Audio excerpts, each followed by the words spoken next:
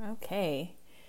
Hello, Dancetopians, and welcome to the pilot episode of Dancetopia, the podcast.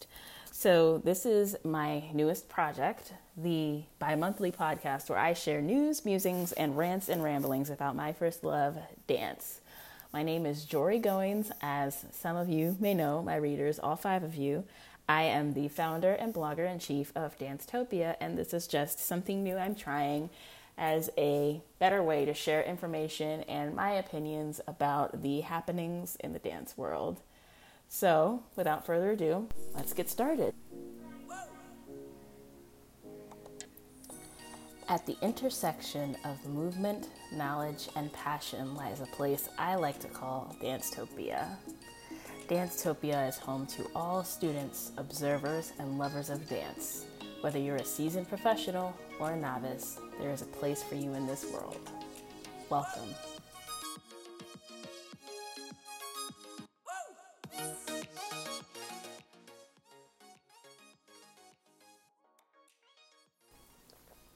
So the first segment of this podcast will be called Warm Up, and that's where I share what I've been up to, what I've been observing and experiencing in the dance world myself, and what I'm hoping and planning to do in the next few weeks, near future.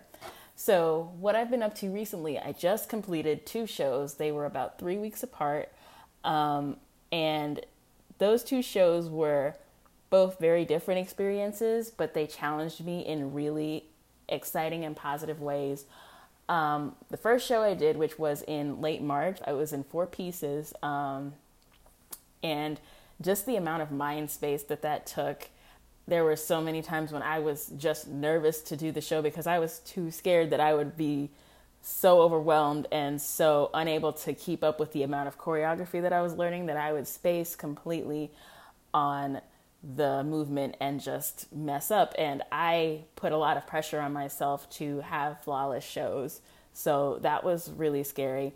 I got to a point where I was literally waking up and playing the music from each of the pieces I was in the morning and listening to it and going over the movement while I got ready for work, listening to it on the train while I was on my way to work. I actually started having dreams about this choreography, and it seems to have paid off. No mistakes in either show. So much good feedback. My mom came and saw me perform, which is always so wonderful. My mother hasn't seen me dance since high school, so it was wonderful to have her there, to have her support, to have the love of my friends who also came to see me. And what was really moving to me was that at one point I was really struggling and had rough rehearsal after rough rehearsal. And I texted my director and I was upfront with her and I was like, I know it's been rough and I know I've been having trouble and I know that this isn't the standard of work that I want to do, but I promise you that when this show comes, I will have it together and I will be on point. And her response was simple, but it was so impactful. She just said, your best is all I ask. And I think that's something that I know intellectually, but when you're trying to be perfect and you're trying to be the best dancer and you're feeling so grateful for having these experiences and being able to dance professionally, the fact that your best is often good enough can get lost. And you put more pressure on yourself. And oftentimes what I found is that when you put a lot of pressure on yourself, that invites mistakes.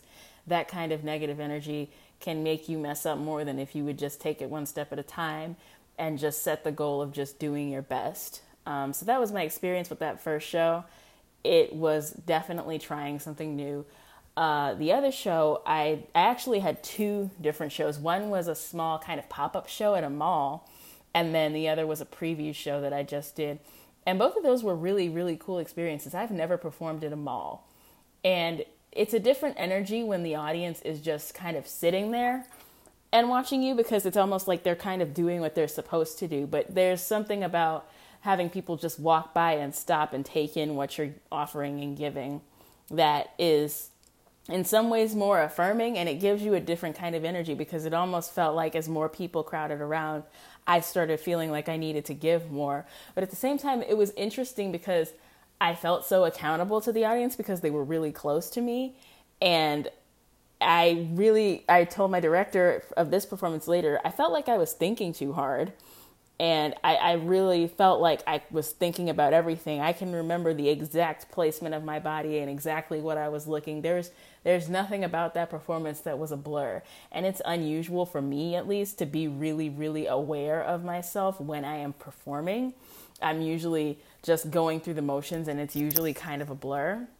And then the next show I did was our preview show for the spring, and that was just in a very small, intimate space that had a bar. And it's just nice to have those experiences where you're really close to the dancers and you get to feed off of their energy, and you get to hear everything that's going on, hear the responses, hear all of the feelings and everything that was happening within the show. It was challenging at some points because it was really cold in the space, and staying warm is always a struggle for me.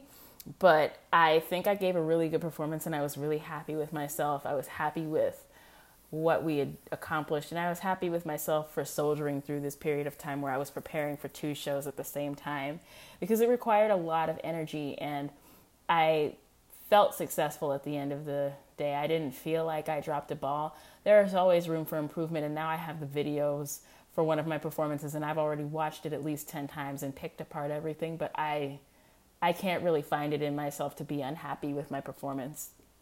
And that's a really good thing. So that's what I've been up to. I'm on a little bit of a pause from dancing and performing right now. No shows to prepare for.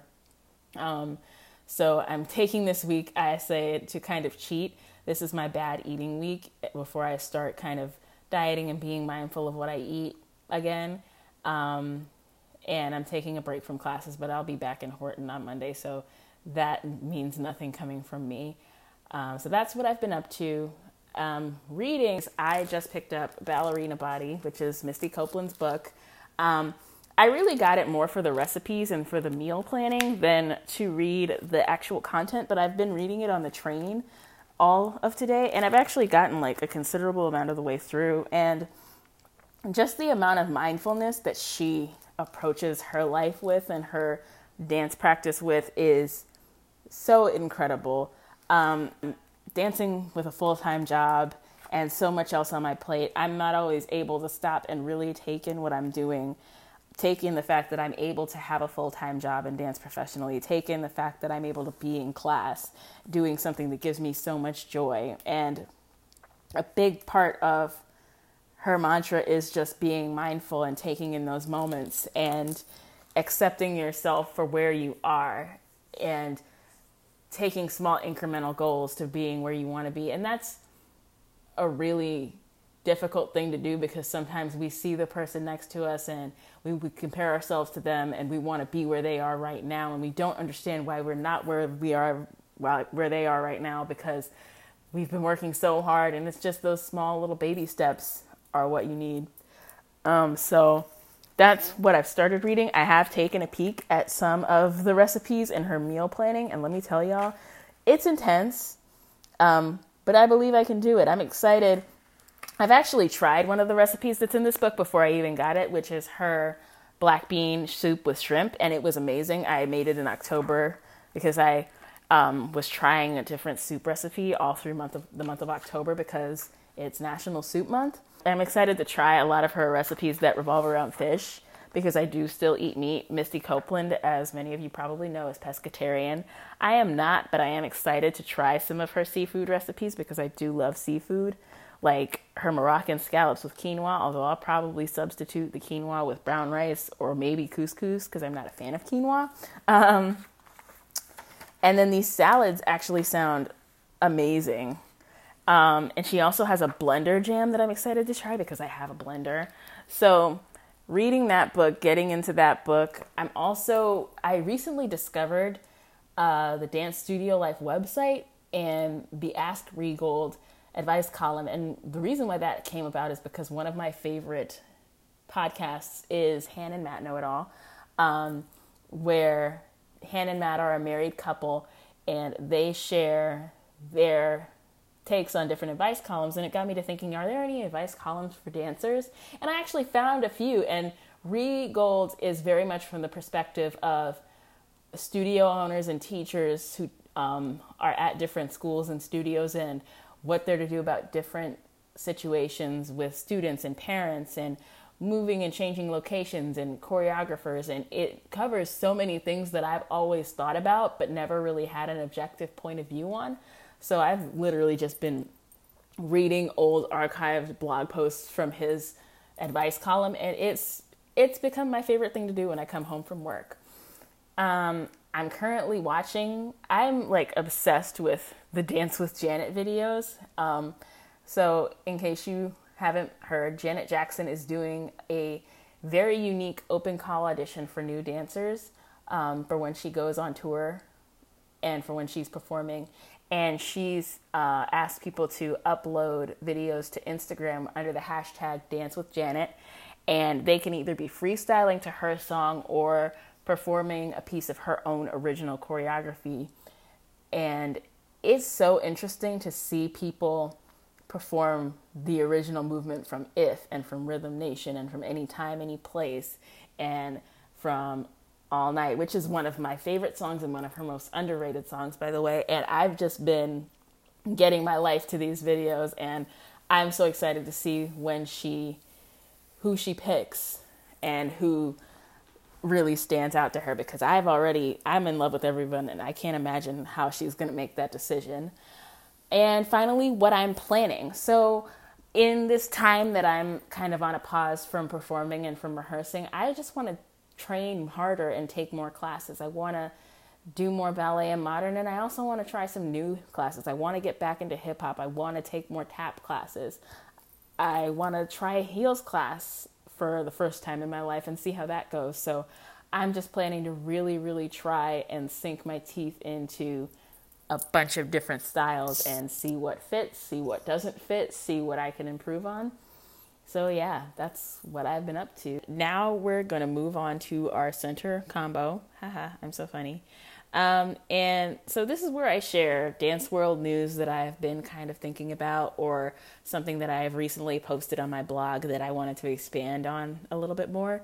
So this podcast, I'm going to be talking about my recent blog post on Misty Copeland's Fouette fail. And I know you guys can't see, but I definitely just put in air quotes around fail because I don't think that term is an appropriate description of this at all. So I'll post the link to the video and my original blog post in the show notes. So for those of you who aren't familiar, Misty Copeland is currently dancing the role of Odile in the American Ballet Theater's production of Swan Lake, which is currently touring around the world. And in a recent performance in Singapore, I believe, she didn't complete all 32 of Odile's signature 32 fouettes, which come at the climax of the show and are one of the highlights and considered one of the most difficult parts of the variation and difficult ballet steps, period. She does about 12 in the video I saw and then just finishes out with some PKs.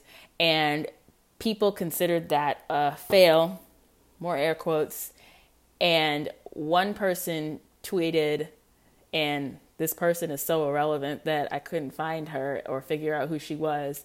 And she's since deleted her Twitter, so it doesn't even matter. But her Twitter name, if she ever decides to return to Twitter to make more petty comments, is @Miss_Hokie, HOKIE. But this woman took it upon herself to tweet, "This is why @MistyOnPoint is the worst and why it's an embarrassment to ABT Ballet to even have her on the roster, much less as a principal dancer. No wonder the rest of the world thinks American Ballet is a joke." Now, first of all, let me back up. To say that Misty Copeland alone is the reason why people think that American Ballet is a joke is frankly giving Misty Copeland way too much credit. There are currently... Let me just Google some facts here.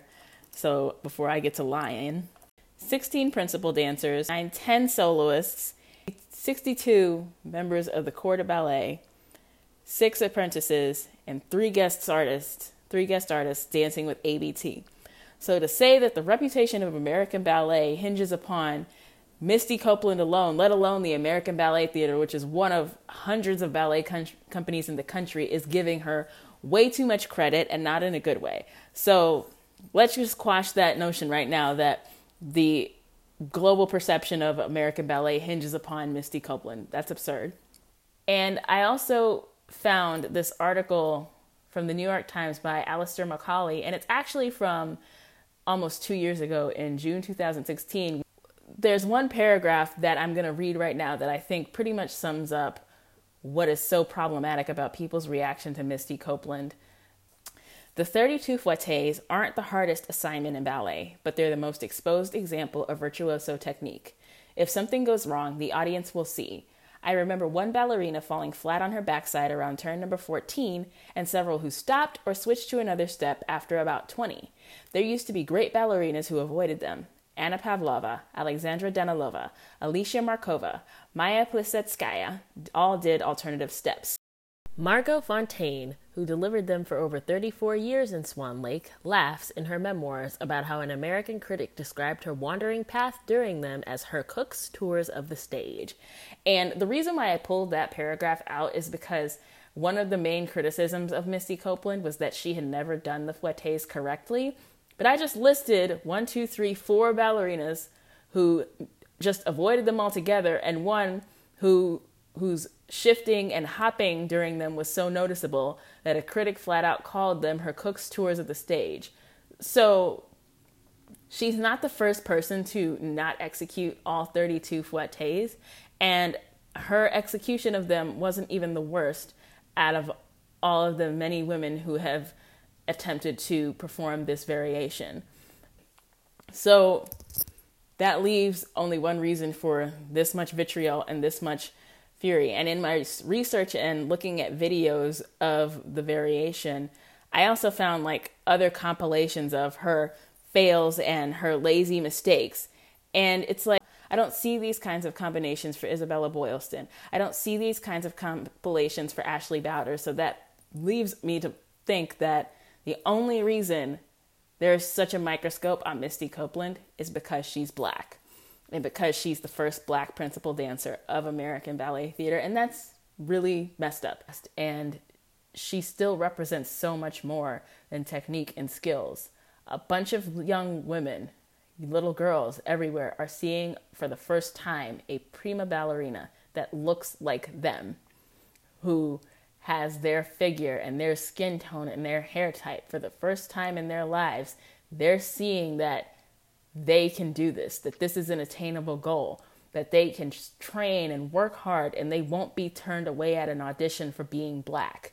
That's so much more important than some damn fouettes. And the final thing that I want to say is that the only people who even thought to pick that apart were probably dancers. Most of the audience in Singapore probably didn't even realize there was anything wrong because she's a professional. The turns are just part of the ballet.